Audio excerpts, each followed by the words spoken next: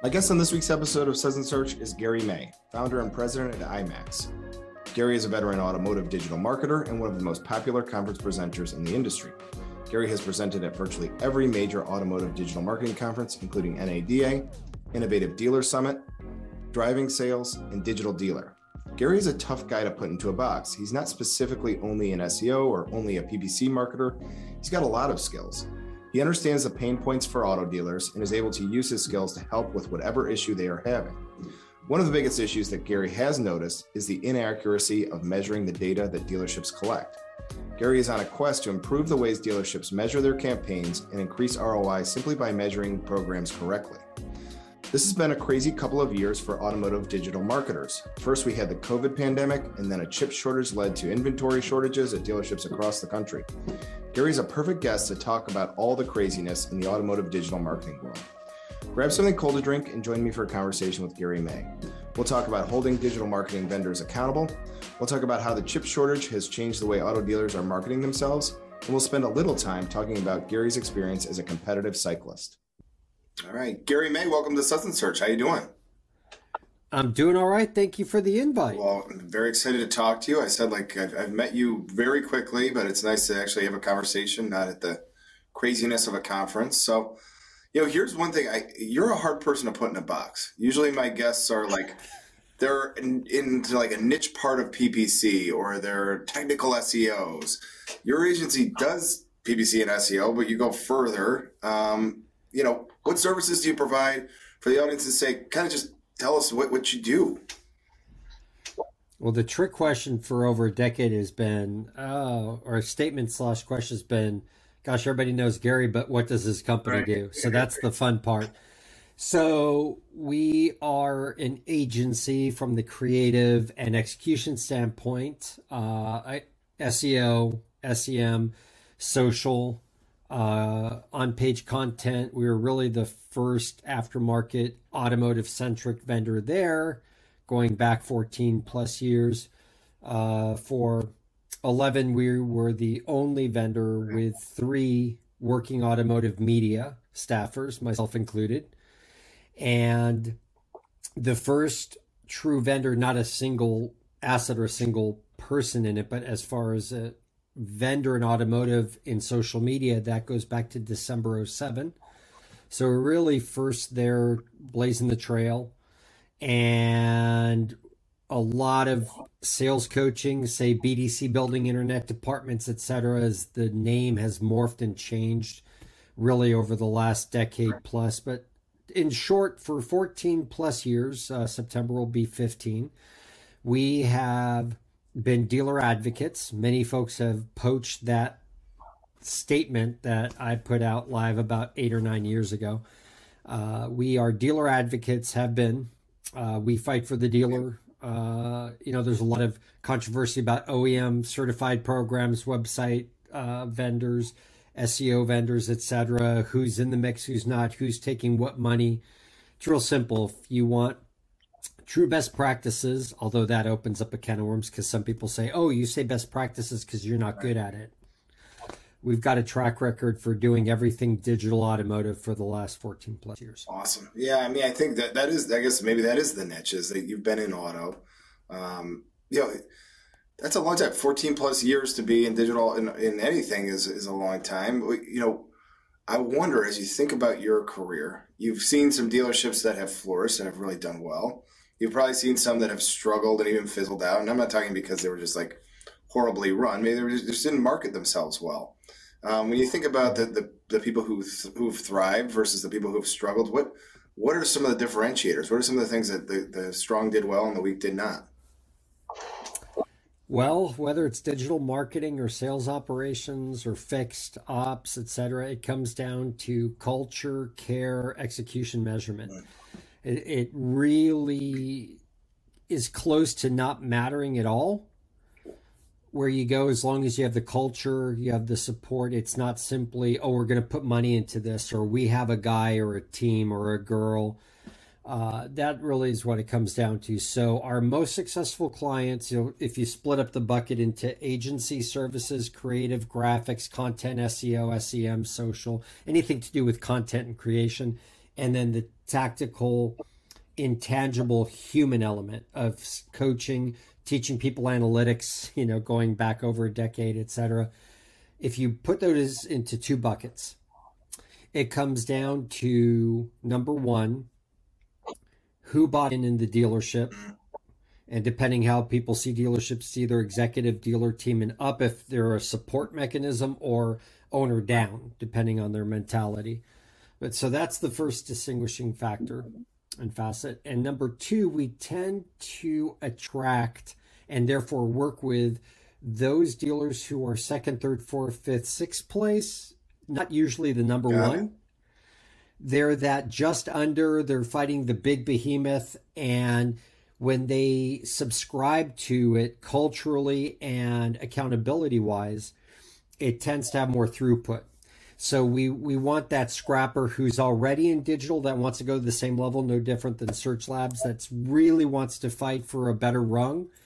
That's not in last place. It isn't saying in 2022, we're going to put our toe into the water and see if this digital fad works. So that's really it. Now, the next facet, when you break those apart, put those back together, comes down to who cannot fundamentally have the wool pulled over their eyes, is really who can go into the weeds, connect the dots, and really understand where they're at, where they're not, and where they want to be. So, no, I think that's very well said.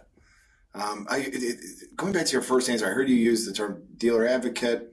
I'm thinking right away about all the different vendors that car dealers have, including SearchLab being one of them. Full transparency. So I'm relatively new to the automotive world. Like 2 years ago, we got together with Greg, and I've been fully, deep into the automotive industry ever since. But one of the things that would surprise, I think, outsiders is the sheer number of vendors and the sheer number of, let's just be honest about it, the sheer number of bad vendors, the people who aren't doing a great job. I think this is a good lesson in any walk of life, whether you're in automotive or somebody who's listening who's in a totally different industry. What are some red flags? You are a dealer advocate. You probably know everything about these vendors. You probably have studied different vendors over time. What are some red flags you've seen that would be like suspect about working with a vendor? So number one, and this it goes into tricky areas because you have to know what those components are first, and then that they are reporting, and then that they are accountable and stay in that measurement. So number one is everything you do needs to be tracked. And this is not a point made about attribution, pure attribution, because there's a lot of different conversations around the accuracy, how Google Analytics measures Data Studio, now GA4. It really comes down to discerning between a dashboard, which can, anytime we hear dashboard, it fundamentally means to me and my team, the data could be manipulated if it can't be validated by any independent third party. So number one is everything must be tracked, and that's tagged, UTM'd, whatever the throughput is to accountability. Step number one, work with companies that will be willing to track and report the way that you want it done and that you want to track it. Okay, so that's number one. Number two, it's almost like you mentioned the people who've been successful didn't get the wool pulled over their eyes. This is the sort of conduct that you're talking about. If somebody who would want to pull the wool over your eyes would be like manipulating this data, and so it's probably a bad sign, right? It's probably a bad sign if they're doing that. Yeah. It's usually a tell. Now, admittedly, there are companies, and we're not here today to name names, and a lot of the larger ones are known fundamentally. However, let's say that, for example, if you're in Google Analytics and your vendor has not connected your Google Ads account, your MCC, your My Client Center, into Google Analytics, you get half of your data in your CPC reporting. You don't get the cost and the click data. You get session and bounce data, as an example. So if your vendor, and there's at least half a dozen still in automotive, Again, not to single anybody out. Some of them do this by default, and then upon request, they'll open the gates and connect it right. And when you're looking in analytics under your acquisition, under Google Ads, you'll see that multicolored A logo next to each campaign. By not doing that, somebody may not be fraudulently, intentionally fraudulent. Most of them that do it that way need that phone call and the email, including, by the way, copy your rep from your OEM, your digital rep, and say, oh, by the way, would you connect these, or else we're going to be questioning your performance and your data. We don't want to see it solely in our dashboard. We want to see it reported directly into Google Ads, or from Google Ads into Google Analytics or Data Studio. So that's one of those telltale signs if you're not getting all the data. Number two, whether you're Google Analytics certified, you've gone through the courses or not, understand one of the first pivots you should be able to do inside analytics within any metric, your behavior, your pages, etc., is look at a second dimension. And one of the most common ones to hold accountable is city, state, or region. If you're in Texas, like you are talking with me and you guys are now, you're down the road in Plano, not too far away from Chicago, but yeah, Greg is, Oh, you're in Chicago, that's right. Sure. Yeah. Excuse me, Greg and the team. If you're in Texas and you're a business, let alone a dealership, and you have a lot of clicks, whatever that a lot of number is, coming from California, New York, a certain Amazon Web Service farm that you may not know in Virginia, Michigan, Minnesota, and that's where a lot of your clicks are coming from, probably not the clicks are going to convert, not the traffic you're looking for if you really want to buy traffic or go after traffic, because traffic, for the sense of traffic, is kind of like playing Frogger in traffic. You're going to eventually die. So that's the ability, not specific city. That's one example under second dimension. But if you do not know how to measure in seconds and hold that vendor accountable, that's the second way that the wool's going to be pulled over your eyes. Not just the SEM companies. This is also heavily indicative of those email marketing and list buying companies. They're going to get you non-human, non-real traffic, fraudulent traffic, many times bot, B-O-T, not B-A-U-G-H-T, traffic. And those are their telltale signs. And I'm going to go a little rabbit hole here for a moment. So pardon me, because this is now an indirect answer. This is not, if it is their initiative, been made public, talked about on the Google side. However, Google rolled out a new initiative last year, a year late or a year delayed, called Core Web Vitals. My gut, because Google makes no money on organic fundamentally, they make all their money in paid, display, programmatic, etc., is, and very soon probably other tangible deliverables from Google, but let's not open that Pandora's box right now. One of the factors in my assessment of watching performance, the integration with SEM as well over time, is if you're getting traffic that doesn't convert, because the whole part of Core Web Vitals is speed, user experience, load times, first paint, all these technical terms. One of the things that's not in that back end in Search Console that we believe is pretty indicative of performance is Google can see, Bing can see traffic to conversion. It knows which pages have forms. It knows you have a chat button or a text button. It knows your phone number. It's in your business listing. If it doesn't see conversion, that also affects your overall site performance. Again, this, I'm not saying Google's saying this.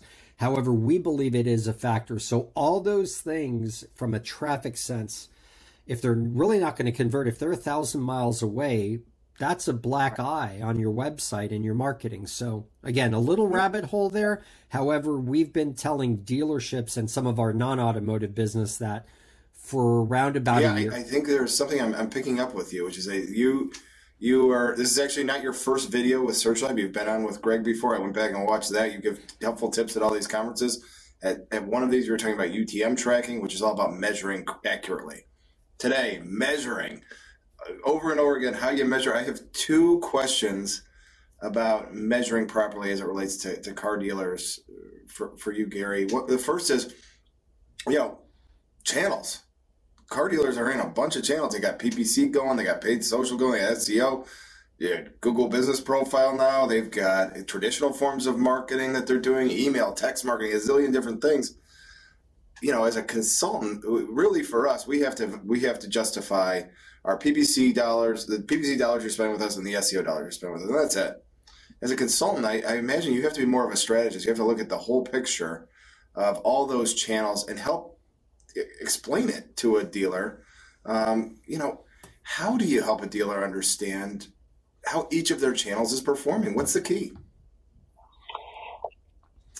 That is a really loaded question, but a fantastic one. So, and being as I'm really passionate about what we do, and a lot of people, again, the joke of, gosh, Gary, you know everybody knows you, what do you do? And these are people that jokingly say that to me event after event after event for over a decade, is it really comes down to what and how. Some people really want to get into the why, but usually dealers, GMs, executive level of groups, COOs, they don't want the real nitty gritty. They want to be able to learn a little, get smarter in their OEM meetings, get smarter with their vendors, etc. So we want to educate first. We do not vend. We do a lot of referrals to vendors, a lot. And we take this much money for every vendor that we've referred. Full disclosure, we've taken dinners, tickets, VIP events. We're all together at NADA in 3 weeks. Full disclosure, I've had that. We don't take the thousands of dollars per month that most in the industry do for introducing you to vendor X. So in that scheme, that's not the plug or a backslap. That's saying, we introduce a lot of companies. We've got a group in a state now that's paying us for that education and accountability overall. So they said, hey, by the way, what would it be if you did content and SEO for us? And then they backed out about 2 weeks later and said, no, we want to keep you in that wheelhouse. You're going to validate and introduce a vendor, and then you're going to hold them accountable with us. You're not going to get that revenue. You're not going to get those deliverables. So we do that a lot in SEO, content, SEM, and social, especially the paid social side. So our job, per your question, is tell us how we are getting delivered that, or it's not meeting the mark. What are those KPIs? Because you said key, which is really great. So what are those key performance indicators? What's the benchmark? Can we beat the benchmark in the industry? People have been talking about for years, SEM, impression to ad, click-through rates, conversion rates. Those numbers are very manipulatable. So people want to end up either selling a product or service, which is really selling products through the service department. So we're always selling something. Traffic that doesn't convert, major bummer. Okay? Traffic that converts that can't be contacted, major bummer. And that's usually the dealership's fault, not really where the traffic and the leads come from. However, yes, there's an issue with that as well. So it comes in a few phases. Number one is, what is the true measurement from traffic to actually converting to reaching them, etc. So number one is explaining how that's reported. Number two is getting in a little bit into the weeds, like I said, second dimension, UTM tracking, sourcing, all of those things, making sure every single bit of media that goes out has some way of tracking. It's called source medium within your reporting in Google Analytics, but it can go deeper than that, especially as we go to a cookieless, hopefully pixelless world eventually. Didn't want to upset anybody at Facebook there. So it really comes down to, what are their goals? That's the part that's usually missing, is anybody can rattle off averages and contact rates and conversion rates and 2% in SEM, and social is under 50 cents for a click and under $1 for a lead. And everybody can regurgitate the content that's already been said by 50 other people. The question is, how does that work for me as a dealer, as a marketing person for a group, as a GM, as a COO or an ops director? So those are the hard to address and handle questions initially. And then the next part of it is, how do you make it tactical and accountable after that? So yes, we spend a lot of time in the weeds And the coolest thing that's ever come out of that is, hey, I went to my 20 group and got best idea. And a year after you presented that idea to me and explained it to me, or we actually got our cost per lead across our entire digital marketing spectrum from $80 down to $45. I mean, these are big metric movers that really matter. We got our contact set and show rates up by 40% in 4 months.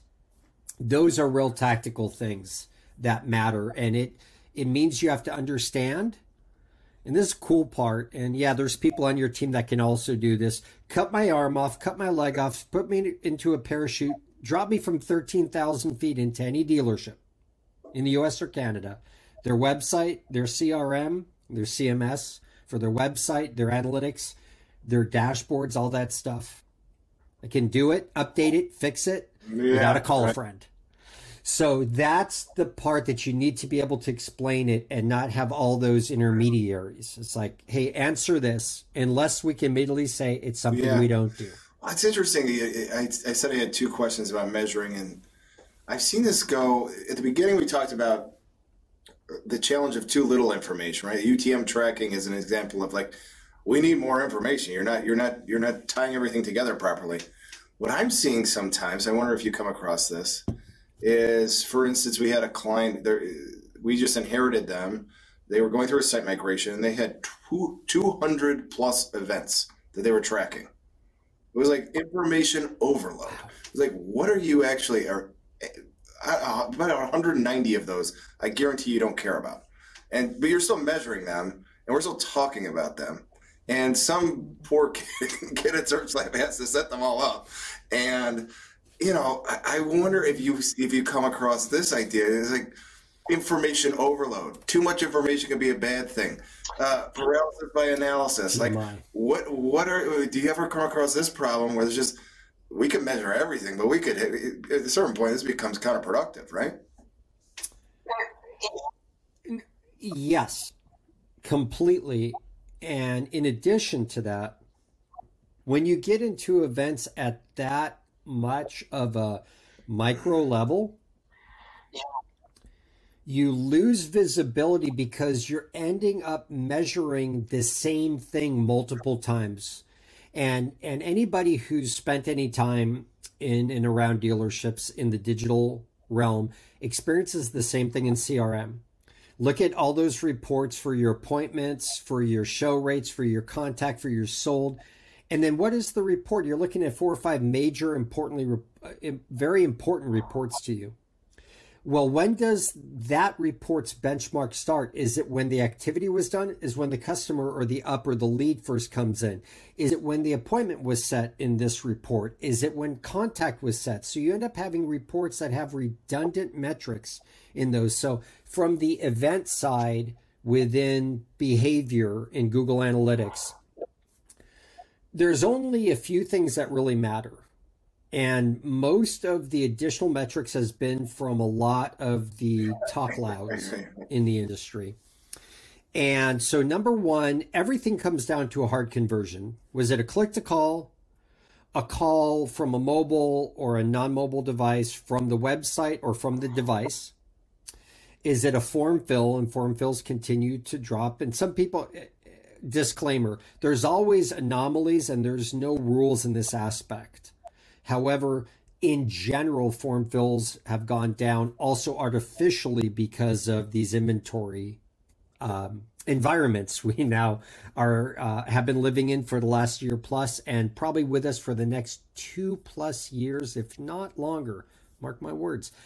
So what comes out of a lot of events, other than people screaming, we did all this for you, right? Is hard conversions number one. Chat, text, form fill, hard conversion, name, email, phone, click to call, or some kind of tracked call off the device or from the ad. Basically, is it the website header or a different number from their Google business profile, etc. So those hard conversions, and a store visit, by the way, don't exclude that.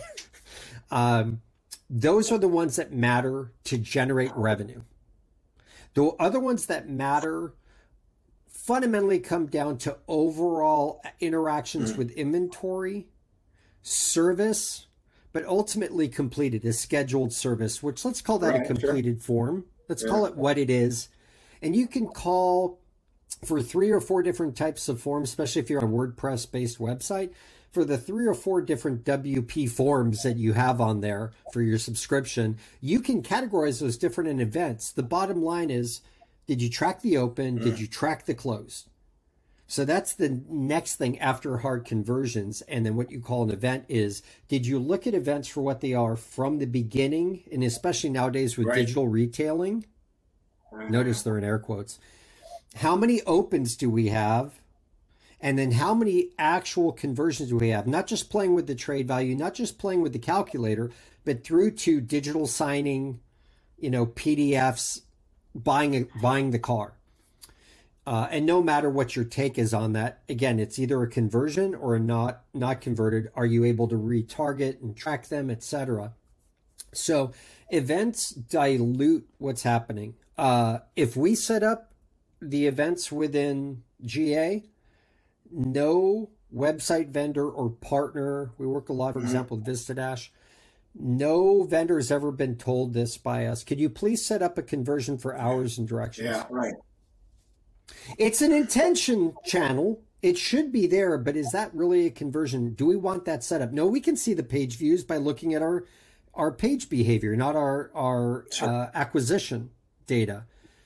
Events are events, but there's way too much information there, and it convolutes what truly matters. So you want to look at inventory, you want to look at searches, especially if you have a full site search, a search bar that can not only look for inventory, but it can look for pages, it can look for blogs, it can look for anything. It can look for employees by name.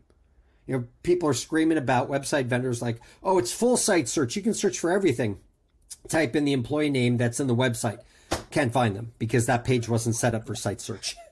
So there's all of these little attributes that come out of it based on these claims of. So yes, events have gotten crazy. We're looking at really under 10, sometimes if it's a very competitive area and we want to analyze, especially we use some other third-party data where we can track competing URLs and stuff like that. Not in GA. Google doesn't allow that. However, we use estimating software based on their APIs and stuff like that. So we want to be able to maybe get up to 15 in some assets, but 50, 60, 70 events more. I mean, you're just, you want to be shooting fish in a barrel, but what you're doing is you're just putting holes in the barrel. You're not getting the fish. All right. Well, listen, Gary, I got to make a quick turn here. I think I'm contractually obligated to ask every auto dealer guy about the inventory shortage, the topic everyone was talking about. So before I go too far, to update anyone who's not aware, auto dealers have had limited inventory for like over a year and a half now. I mean, I can't remember exactly when this started, but yeah, this presents an interesting, a couple of interesting challenges for car dealers. Do you have any prediction for when this is going to end? And regardless, how should automobile dealerships prepare for that from a marketing point of view? So we've been telling our clients and partners since around April of 21, when we really saw what was happening in a very tactical, tangible way. And give you a little perspective in a moment as to the why. Because why matters. Because if I were a rocket scientist, I wouldn't be doing this. I'd be building rockets and getting paid a boatload more money. Since April of last year, we've been telling dealers 2024 to possibly 2025. Under duress, we'll tell somebody 2023 because they have a specific initiative. However, our direction has been 2 to 3 years, period. So here's why, because again, not a rocket scientist. I came from, before the last 22 years in automotive, and 14 and a half of those consulting, I came from the cycling industry. in my adult or professional life. And I still ride. I'm not competitive. Folks who think I am, got news for you. I'm not.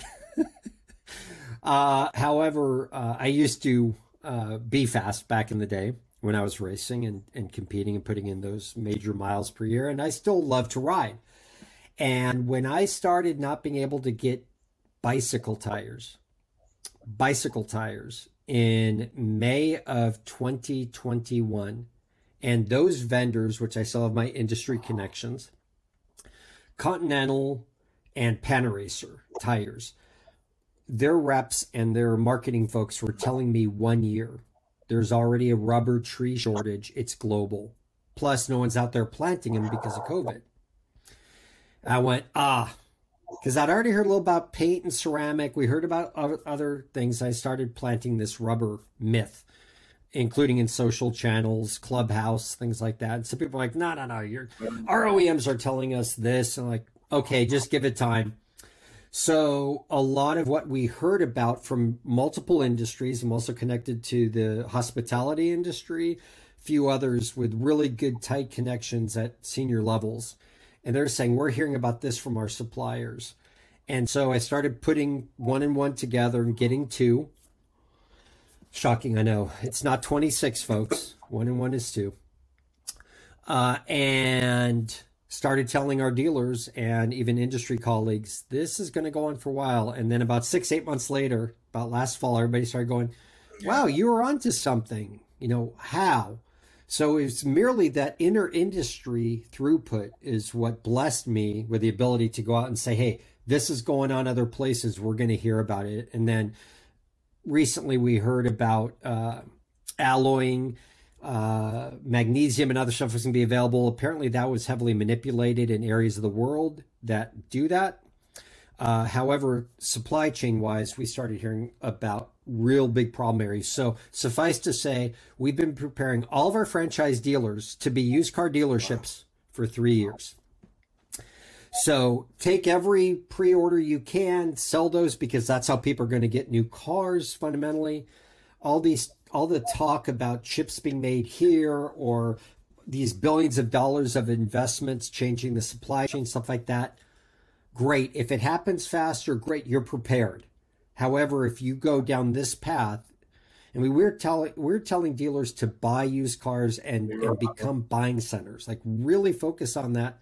In October of 20, 7 months before the industry was talking about it. You were at.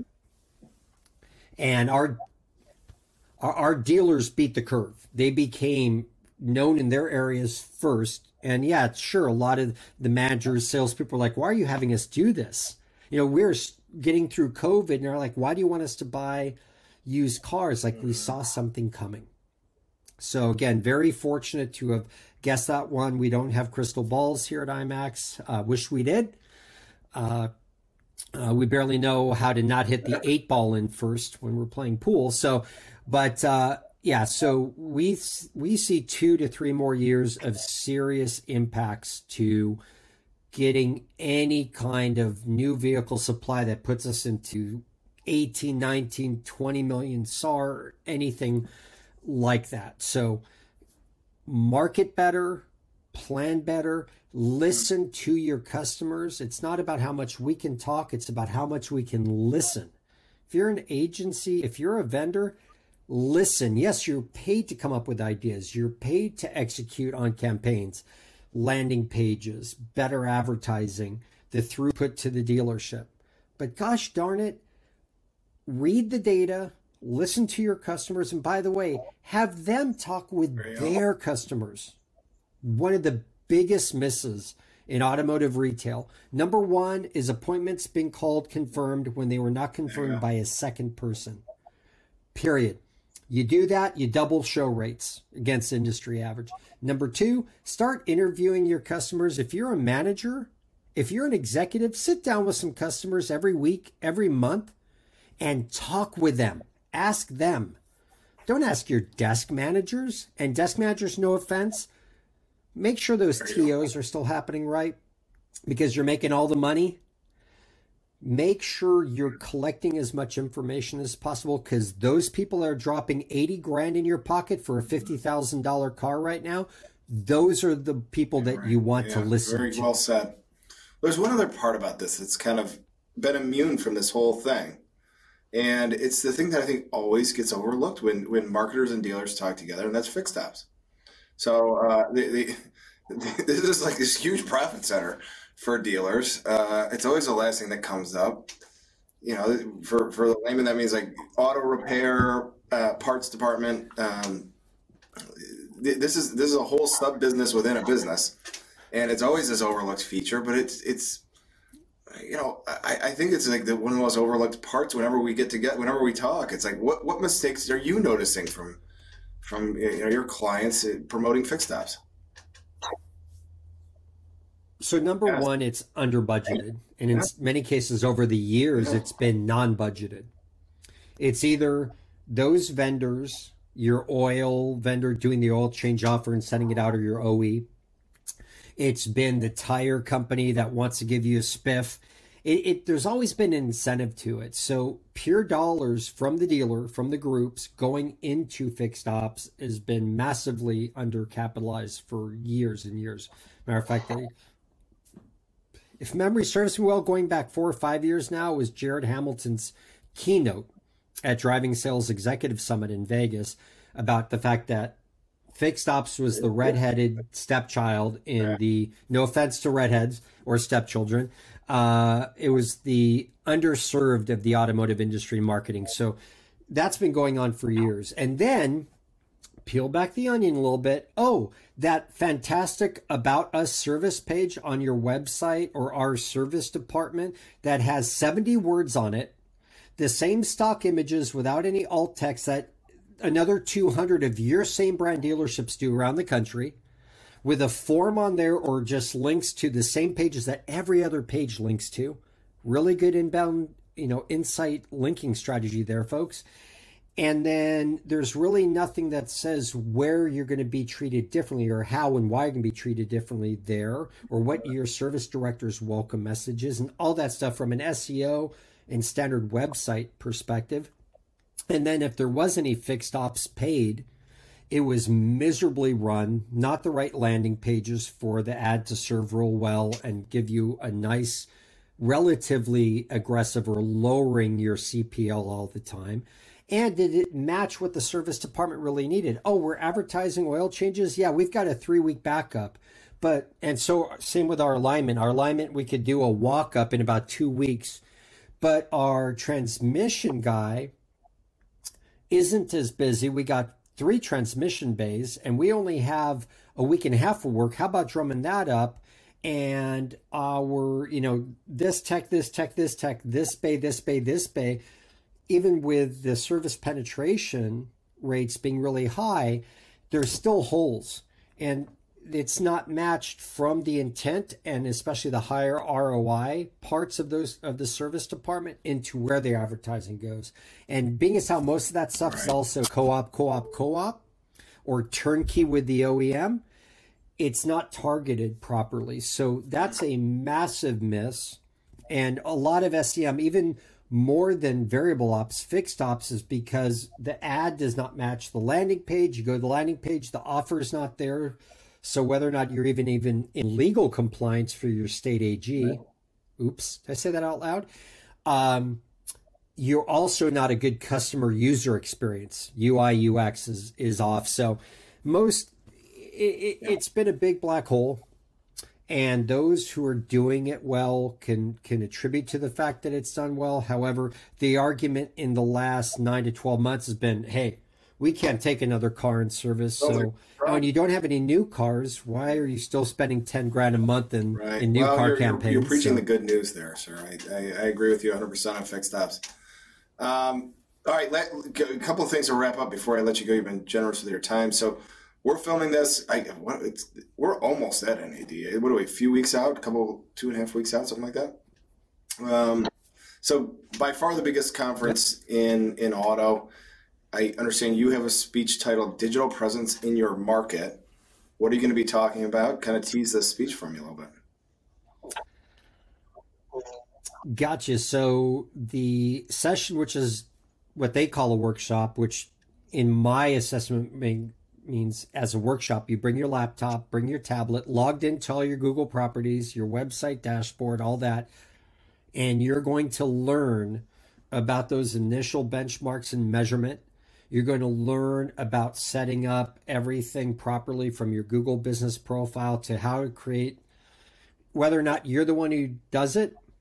You're going to want to know how to set up a UTM code. By the way, it takes about 45 seconds to set up one and someone to a vendor. They do not have to have access to your Google Analytics. No vendor has to have access, not even read access.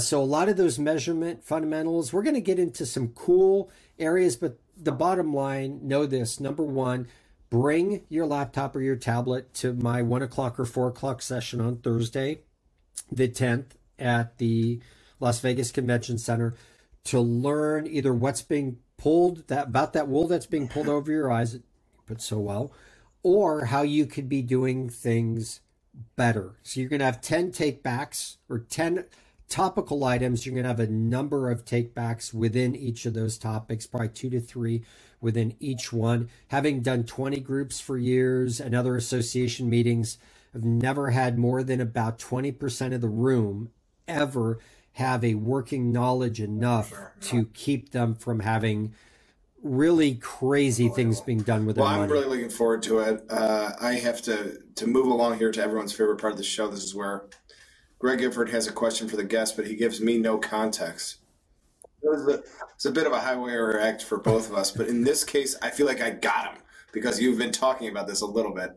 But I hit for you, he said, to ask you about one word, cycling. Now, you mentioned it a little bit, but exactly how good were you? What was your background in this, and how competitive did this get?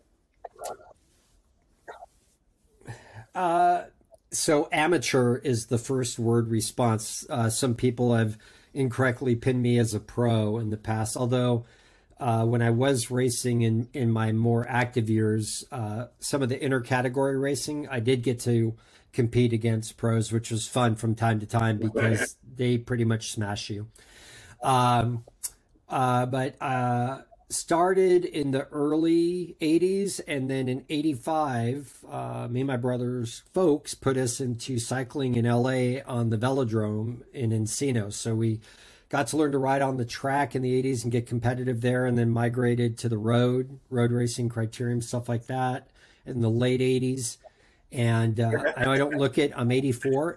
No, excuse me, I'm 52.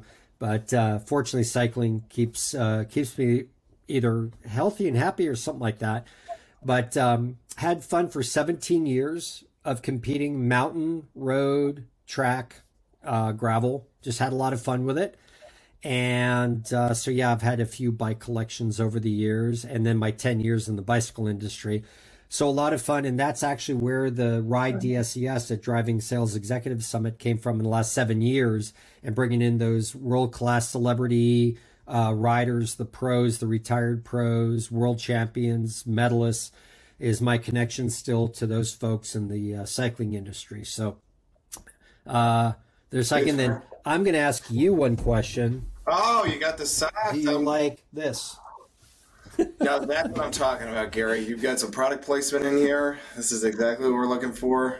I appreciate you wearing them, and I'm glad that like we hand them out. I never wondered. I always wondered, did anyone ever wear them? So it's really tough to pull it over the head to go into the bank. Exactly. So I just keep it, Well, I appreciate on that my very feet much. when I walk into the bank. Socks, and I wear them often. So I'm disappointed I'm wearing regular socks today. So same here.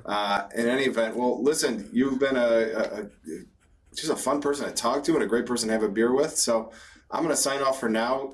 Gary, what's your favorite social media? How should people get in touch with you if they want to? Oh, gosh, my favorite social media is an email. They can reach out to the IMAX page on Facebook, IG, pretty much any of the channels, Twitter, etc. However, I'm going to date myself here. I like an old-fashioned phone call or an email.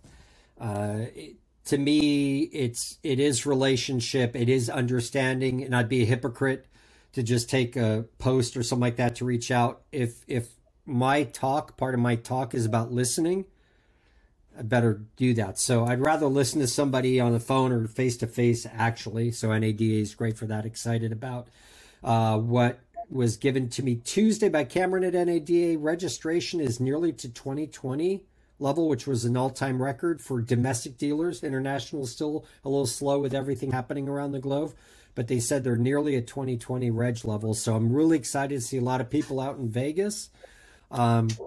So yeah, let's do it. Let's hang out again there. And for now, I'm going to sign off, give you a virtual cheers, and we'll be back next week for another episode of Suds and Search.